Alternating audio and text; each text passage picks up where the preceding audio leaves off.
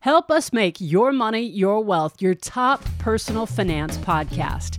Answer 17 questions in the 5th annual YMYW podcast survey, and you'll be in the running to win a $100 Amazon e-gift card.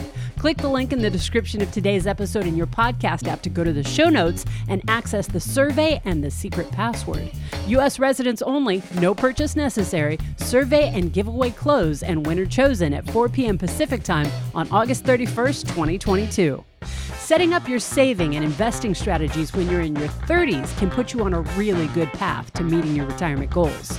Today on Your Money, Your Wealth podcast number 391, we're revisiting Joe and Big Al's spitballing over the last couple of years, specifically for YMYW savers and investors in their 30s and even 20s, some of whom want to retire early.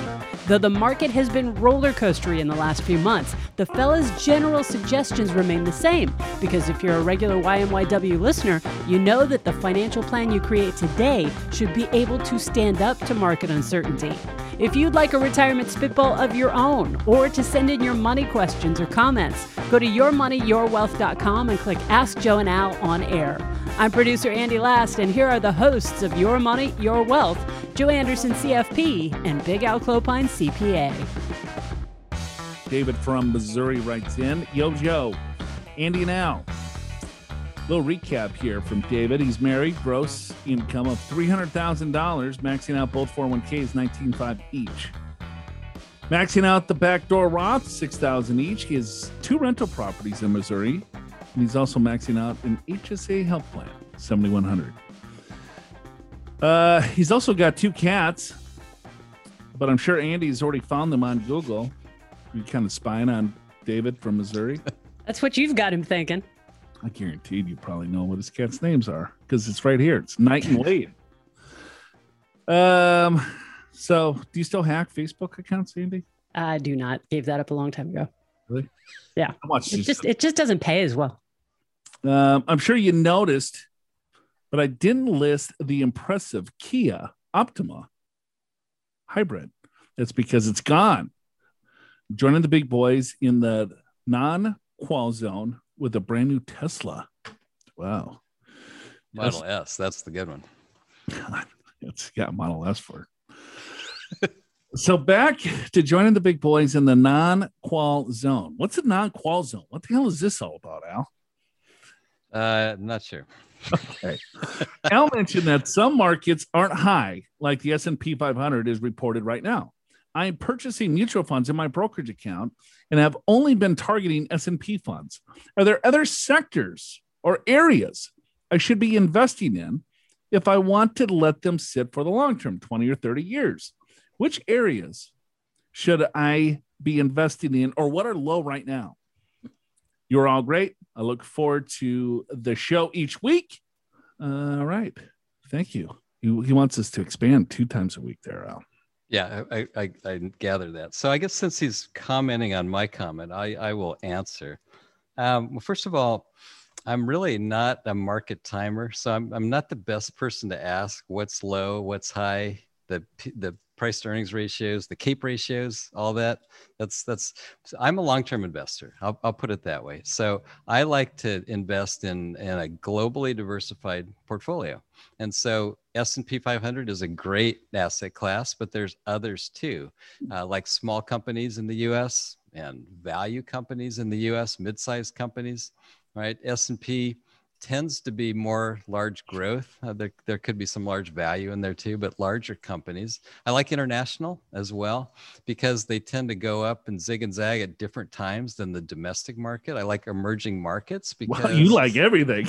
Oh, it's just like pile it on, man. It's like you're at an ice cream shop. Oh, I like chocolate. Yeah. But I will say, so going back to my original comment, the S&P 500 has done rather well the last several years, and certain other asset classes have not done as well, like small companies, value companies. Now, in the last 6 to 9 months, that's turned around a little bit. We've actually seen some improvement in those segments. I wouldn't look at it in terms of trying to get the cheapest buy, what's on sale right now. I would look at getting a diversified portfolio and then let it ride for 20, 30 years, rebalance as appropriate, and just enjoy the ride. Sure. I mean, David, targeting S&P, that's fine.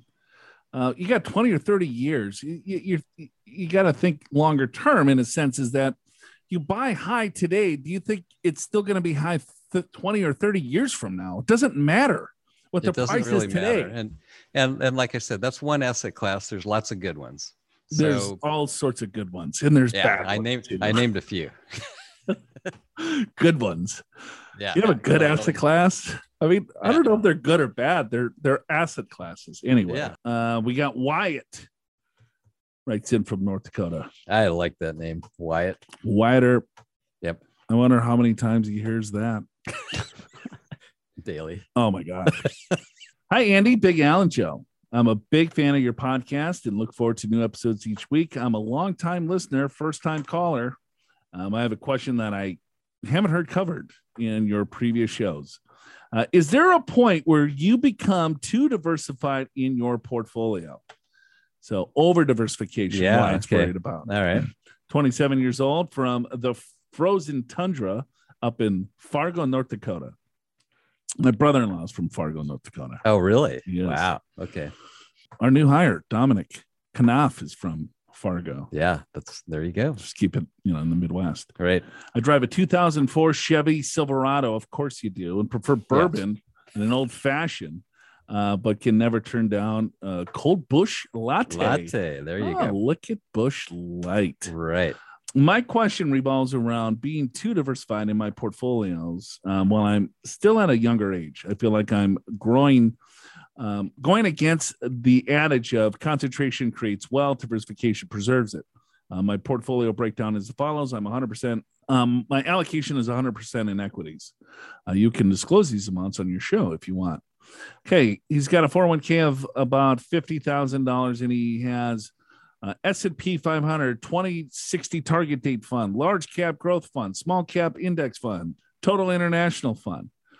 He's got a Roth IRA, same thing, large cap, got a couple bucks in individual stocks and small cap, then large cap, international.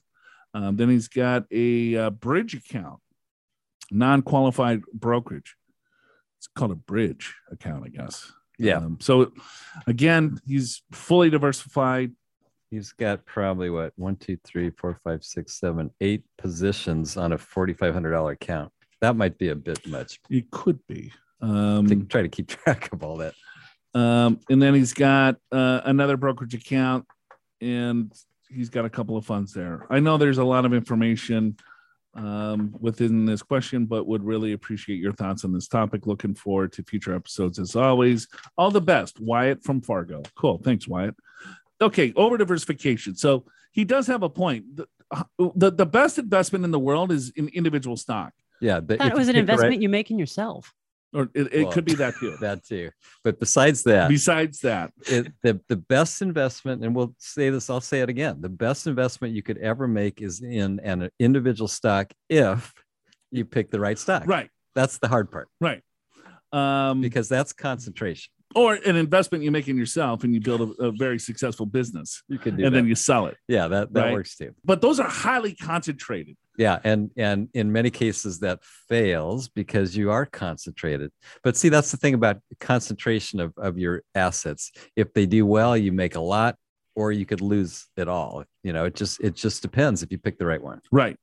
Do I feel that Wyatt is overly diversified? I think overly diversified is probably not the right answer, but I think it's over the top. Too many funds. A lot of funds. Well, I think there's a lot of overlap here. Yeah. Well, it's not over diversified. There's overlap. Right. I think the idea of 100% allocation towards equities at age 27, I'm all for that. Yep. As long as you understand it's going to go down, it's going to go up, but over the long term, you're going to do better having all stocks. So I like that. I think Wyatt, you have more different funds than you need, but the fact that you're hitting on all the major asset classes, as long as these are low cost index type funds or ETFs, I'm assuming they are because you have asset classes, but I don't know that for sure. You want to double check that. But yeah, you're on the right track. And concentration, here's how I think about concentration. Instead of trying to pick the next Google, which is almost impossible, concentration happens when you buy a property, or when you start a business, or you're working in a successful business and you get stock options. To me, that's where concentration really works well. To try to find the next gold mine stock is almost impossible. Right. Isn't this also where asset location would come in? He's kind of equally diversified across both his 401k and his Roth IRA and his brokerage. Wouldn't it make more sense to have his more volatile assets in the Roth IRA? It could, but he's 27. So it does. I mean, as you get older and you need the money from the portfolio, then that's when we would probably look at asset location a little bit, but he's 100% stocks. Yeah. So as there's more aggressive bonds in the portfolio, then you would probably, look at that. But you're right, Andy. If this was me, I would have 3 funds. Yeah, me too. I would have a total U.S. stock market fund. Yes. I would have a total international stock market fund, and I would have like a small cap value fund if I wanted to stay 100% equities. Yeah, and I might add a 4th one, emerging markets, just a little bit. Yep. And then if I didn't want to be 100% equities, then I might have 10% bonds or 20% or whatever, just to try to temper the downturns. Because your overlap city here, because you got S&P, you got the S&P 500 index fund, and then you got a large cap growth fund. If you look at the large cap growth fund and you look at the S&P 500 index fund, I would imagine most of the stocks that are in the large cap growth fund are in the S&P 500. It's almost the same. Now, there's a target date fund, which actually will have some fixed income, but not very much, but some. But the target date funds you should only use one fund. If you have a target date fund, that's the fund. You pick that. You don't select any other fund. It's not a diversification, is what you're saying, because that's the fund is diversified itself. Right. Agreed. So I would get rid of that one.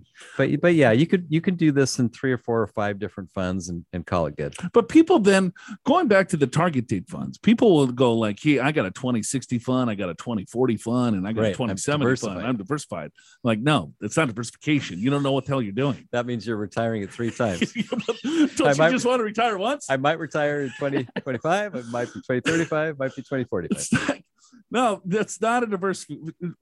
If you want to retire in 2060, then 100. If you want to use a target date fund, then 100% of your assets go into the 2060 target date fund. Yeah, the way I think of target date funds is that's what you do when you don't know what you're doing. Right. You just pick I want to retire in 2060.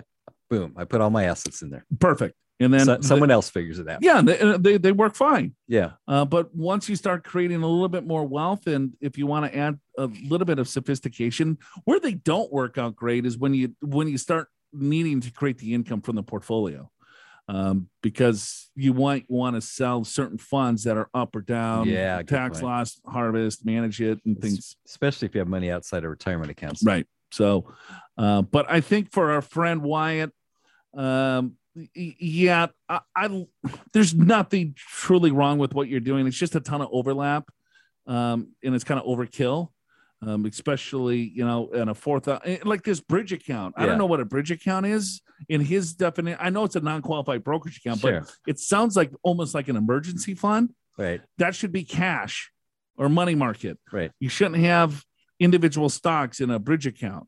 Right. If that's what it is. I don't know. What would you call it? A bridge account? Yeah. I don't know. Well, I mean, I'm thinking, like I said, there's like 8 positions in this $4,500 account. So that means each position is what? A couple bucks. $300. He's got individual stocks too. Oh yeah. At 12%. So I don't know how many stocks he's got. What's 12% of $4,000? He might have some penny stocks. Maybe that's his concentration. Could. Might hit. One of those might hit. So, all right. Hopefully that helps, bud. Thanks for your email.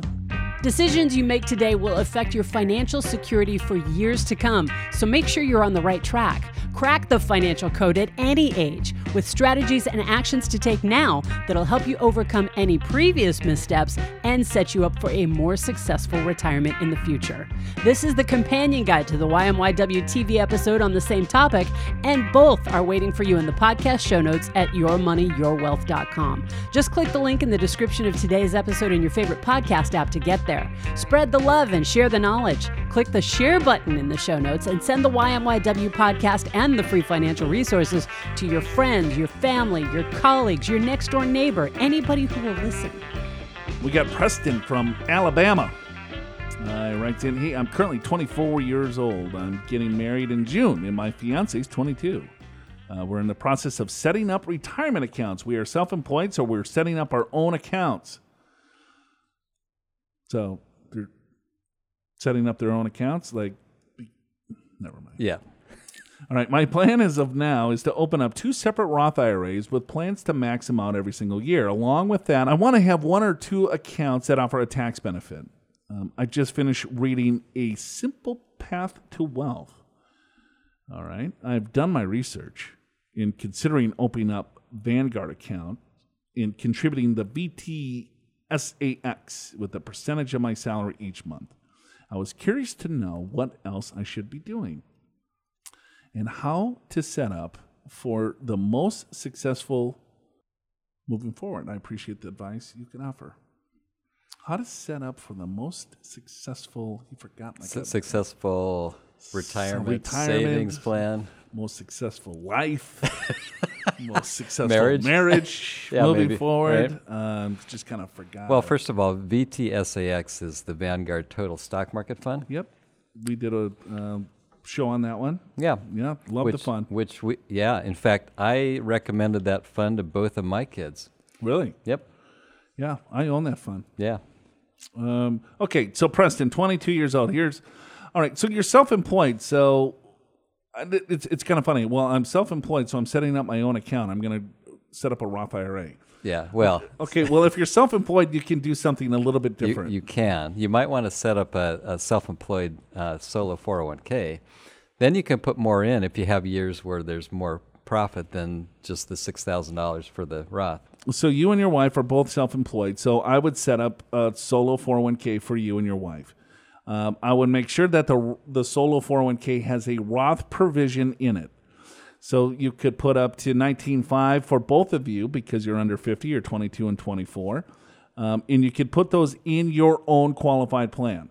Unless you have multiple employees, but I'm guessing you don't because you said you work on your own. You're going to do this on your own. Yeah, that's what I'm assuming too. And if $6,000 is your number, then that's what you can put into the solo 401k. But it just gives you the flexibility to put a lot more. And we completely agree it should be Roth IRA. The principal reasons for that is you think about decades and decades of tax-free growth, what that's going to be worth later on. And secondly, thinking about if you're 24 and 22 years of age, likely your income will go up. So you're in a low bracket right now, which is the best time absolutely to take advantage of the Roth. Yep, without question. So, and then you can set up a brokerage account. What we like to look at is tax diversification. So maybe as your self-employment income increases, then you might go with the pre-tax component of your 401k plan. Or you might just stick with the Roth. So you could do a Roth 401k, and then you can also do a Roth IRA. So you can kind of double dip here a little bit. You can. So you can really maximize the amount of money that you're putting in tax-free. If you want to save more than that, then we would recommend going into a brokerage account because there you're going to be taxed at capital gains rates.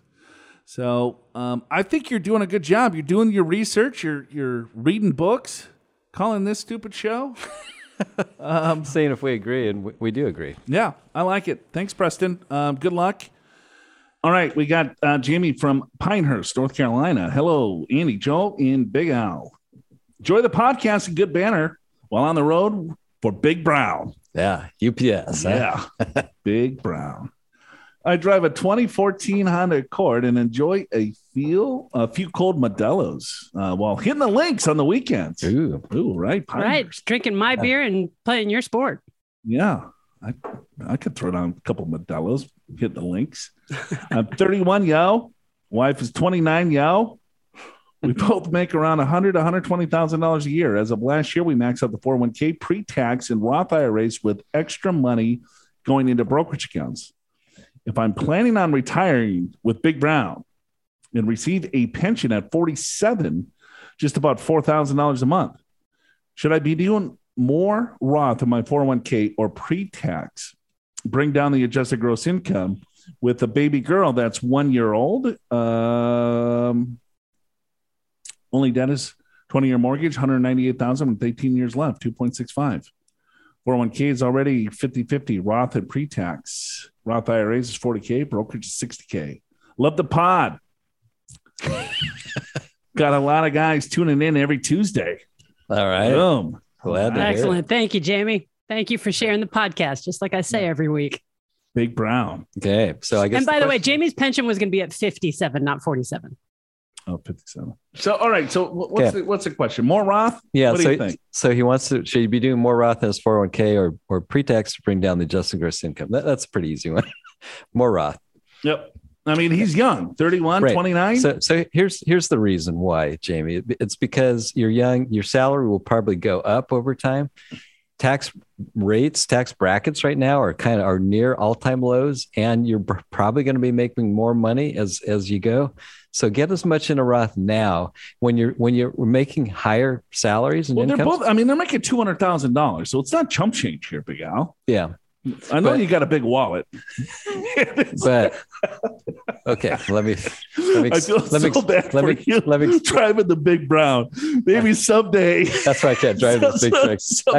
I can't. Someday you'll start making some real money like I do. I can't sit on that wallet for 8 hours a day. No, let me explain. Man, oh man. So I don't care if you're making 200,000 or whatever. So 200,000 for a married couple. Right. You're in the 24% tax bracket, right, which is a pretty good bracket. Yeah. I agree. And I'm just guesstimating that the salaries for both of them will probably go up over. Not only will the salaries go up, but the tax rates are going up. Yep. So I'm thinking now is a great time to do Roth, especially because the market's down. So you want to get as much in as you can, make your investments, and have that growth on the rebound. So I agree with that 100%. And another thing, Jamie, is this: you're not going to remember the tax deduction. You just won't. You know what I mean? It's like you're going to save a few bucks a month from your paycheck if you went pre-tax versus Roth, right? So you're going to have a little bit less take home. But once you do it after a couple of weeks, you're going to get used to spending your take home. And then 20, 30 years, 15 years, whenever you want to retire, you're going to have a giant pot of money that's tax-free. You know what I mean? You're going to be like, damn, I'm so glad that I wrote in.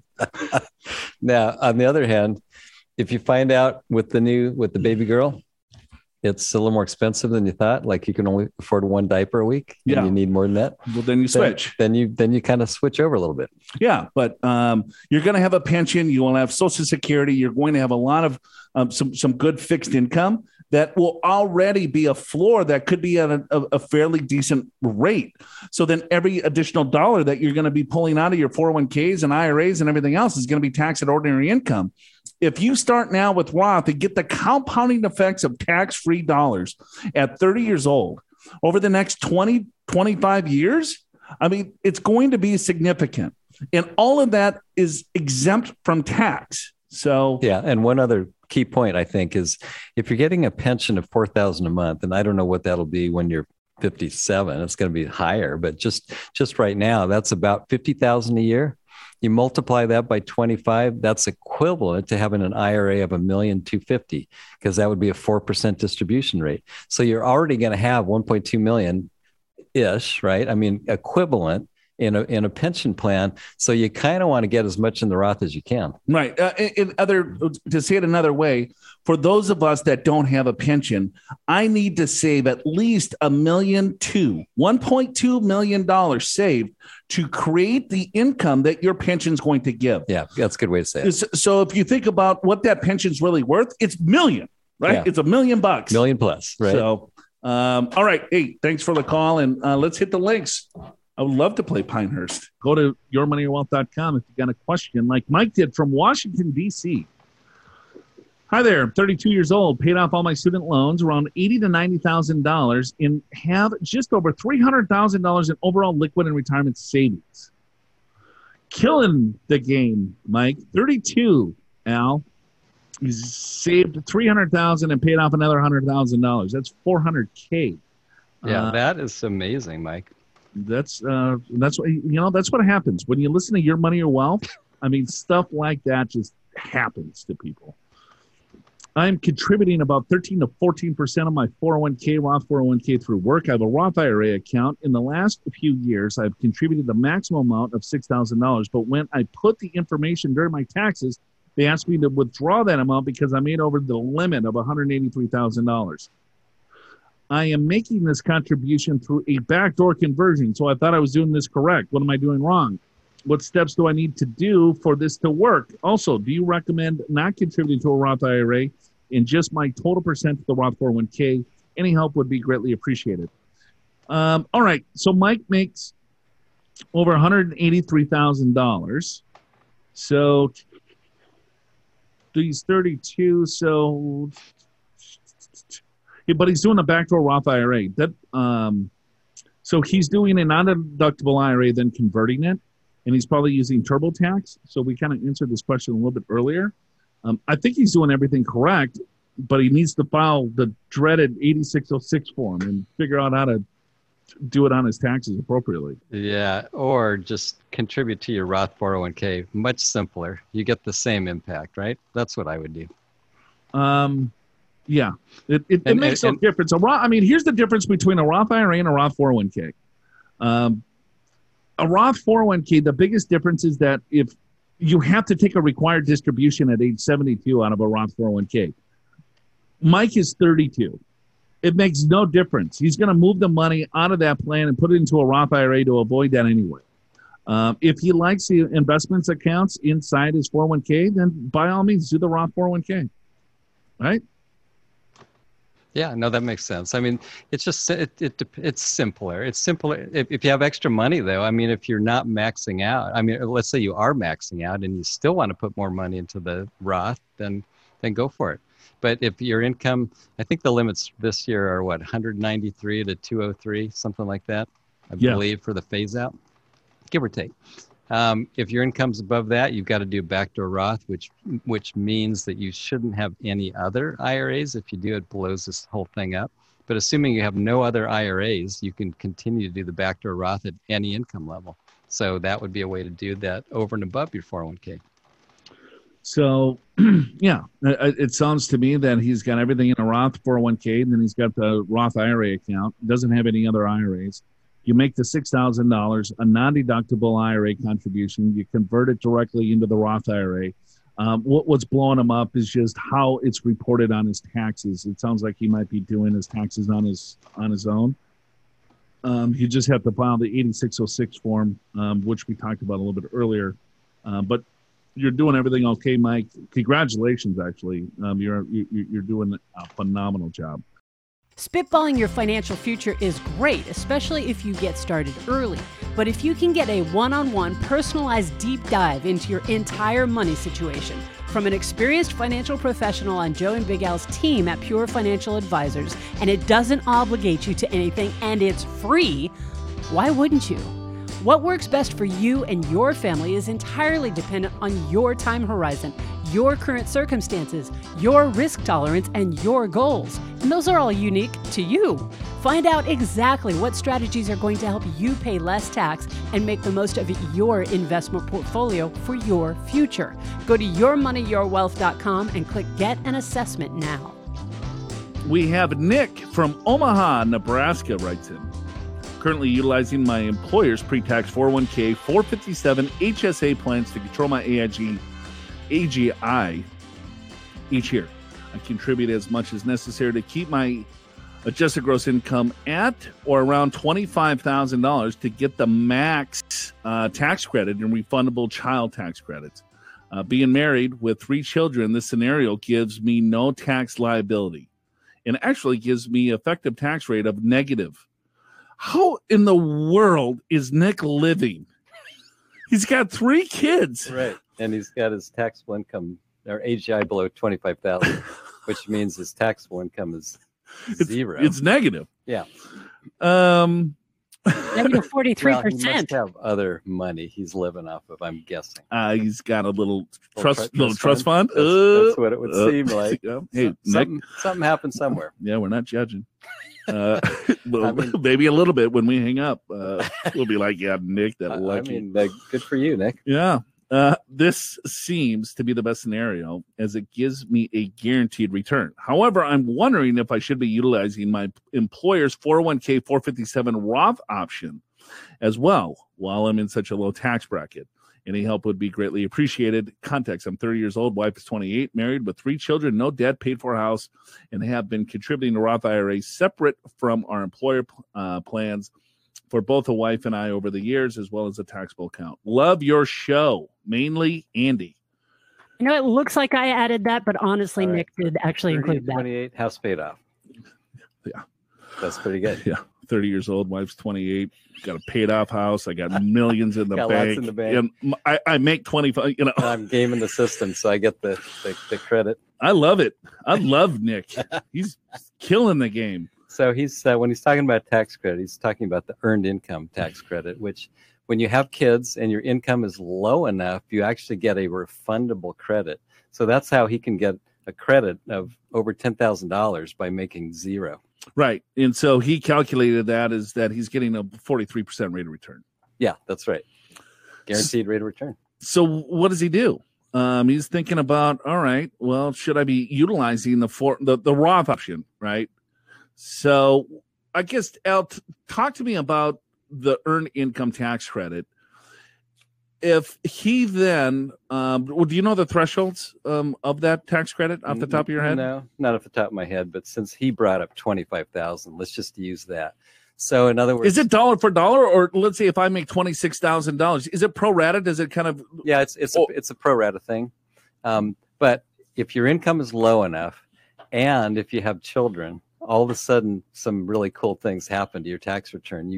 It's basically like you had additional withholding that you didn't really have. And so the government pays you. It's called a refundable credit. It's the best kind of credit there is. And as one very smart tax advisor who I went to a seminar years ago, he said, refundable credit equals fraud.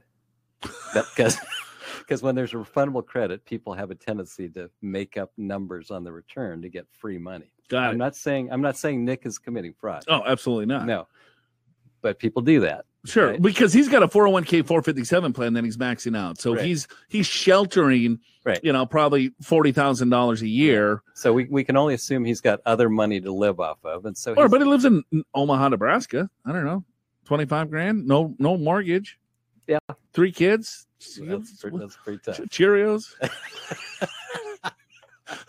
They don't have shoes. Oh, they got boots. They probably Sorels. It's cold there. Anyway. All right. So, would you give up the tax credit to build more tax-free money? I guess is the question. No, I mean he's in a sweet position, right? If you start putting more of your money into the Roth, you're going to be over that earned income tax. He's going to lose it, and your effective rate for doing the Roth conversion will be like 100% or more, right? Right. So let's say Nick is saving hypothetically $45,000 into retirement accounts, right? And then so he's got another $25,000 of income, but then he's getting an additional $10,000 of income from the government as a refundable credit, right? So essentially, he's getting another match from the IRS of $10,000. Right. I would take that milk train as long as you can get it. Yeah. I mean, it's not necessarily what the credit was designed for, but nevertheless, he's arranged his affairs in such a way to take advantage of it. So there you go. No, I wouldn't add any more income. Nick, you got a sweet deal. Keep that going as long as you can. Eventually, probably your income will be high enough where you can't pull this off anymore. And then at that point is when I would start doing Roth contributions.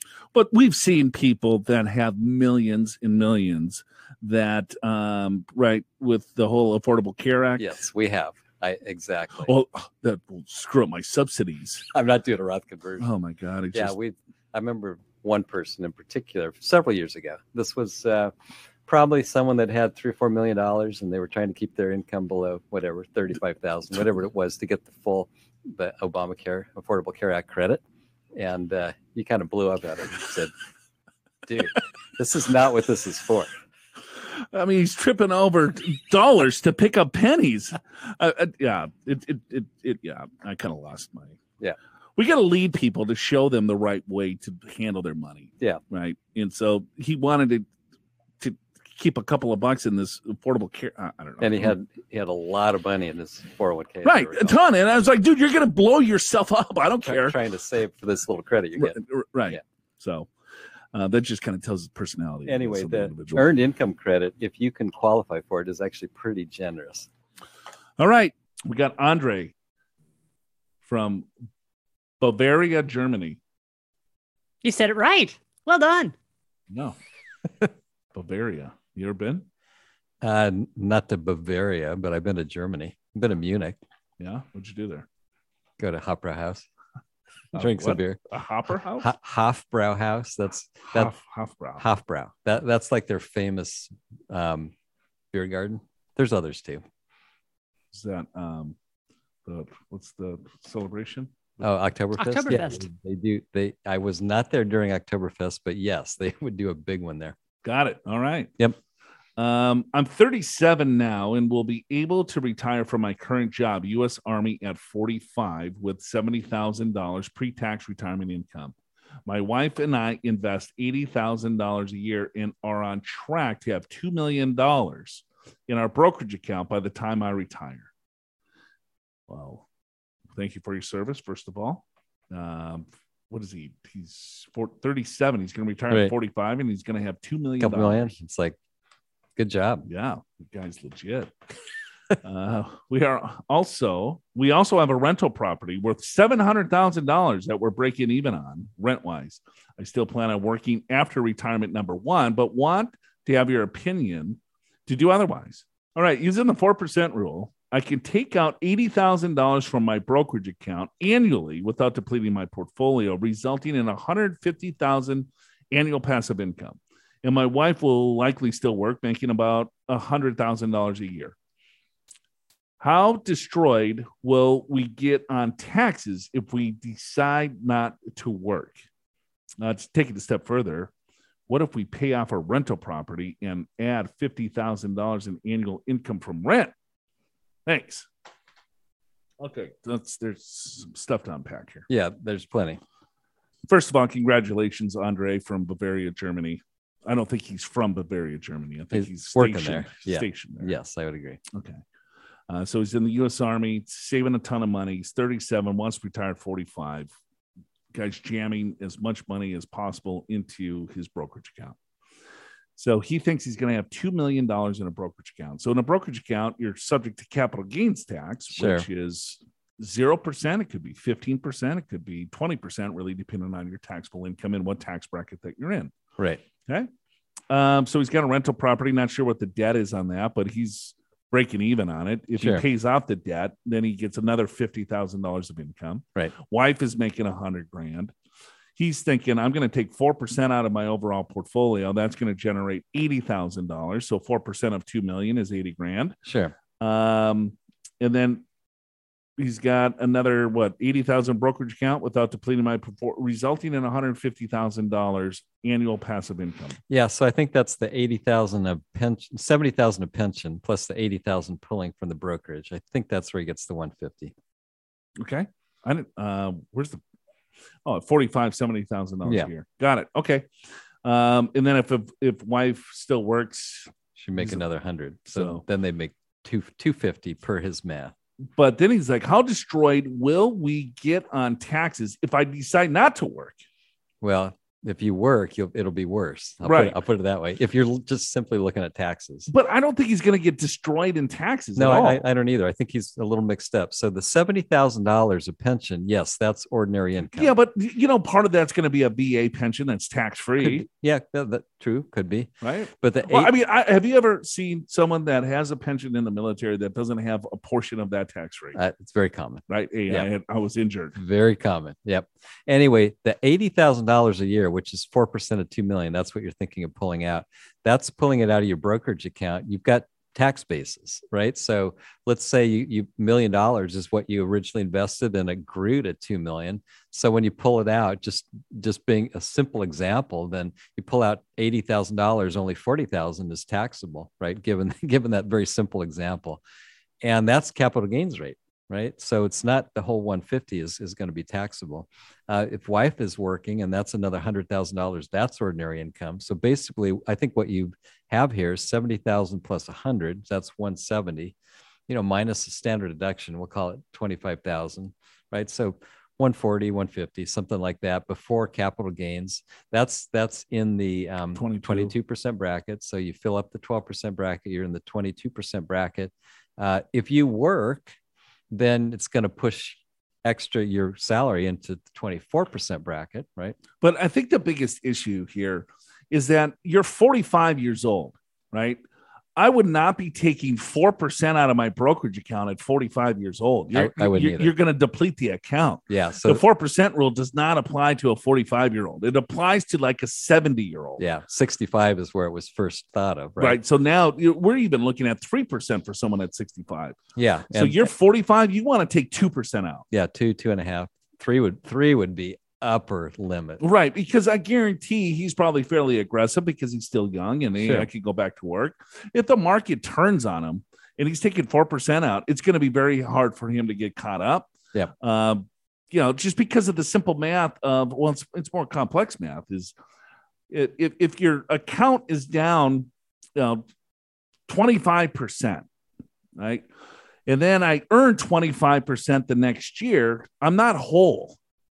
Right? You need to earn like 35% just to get you back to square one. And if you're taking out an additional 4%, right, you're going to have a lot larger rate of return on the rebound just to get your principal or just to get your basis back. Sure. So be careful on when you start taking distributions. You've got a great pension. Your wife is going to continue to work. You've saved a couple $1 million. I would kind of run the numbers here. Well, and I would say if Andre's going to have that much money by age 45, they're probably not spending a lot right now anyway. He's probably saving 100% of his income. Right. So he's in Germany. Right? So in other words, if you have 70,000 for retirement and your wife's making 100, that's 170 just right there. Do you need more than that? I'm thinking no, based upon how much is being saved. Wow. Well, maybe do you need more than that? Look at you. Where are you spending your money, Andre? No, I'm just saying I don't think he's spending near that much right now. Hofbrau. Yeah. On the Hofbrau house. That could be. I don't know where Burberry is compared to Munich. But I mean, congratulations. The guy's definitely a saver. And I don't think he could probably to spend that much. Savers have a difficult time spending. I think he's just spitballing some stuff in the air and just seeing, hey, does this make sense? And he's kind of worried about the tax bill. The tax bill is not going to be all that bad, but if he works, how much is he going to be making? So if he adds another, $100,000 of income on top of, it'll be probably 24% bracket mostly. So, but if your savings are all in a non-retirement account, you're very tax efficient. You bet. If it was all in a retirement account, especially at 45, I mean that thing would probably double by the time he's taking the money out at 60, and sure, then he's got hurting $4 for million. taxes. Right. Listen to all of the full podcast episodes where these questions originally aired by clicking the link in the description of today's episode in your favorite podcast app to go to the show notes. They're all listed right there above the episode transcript.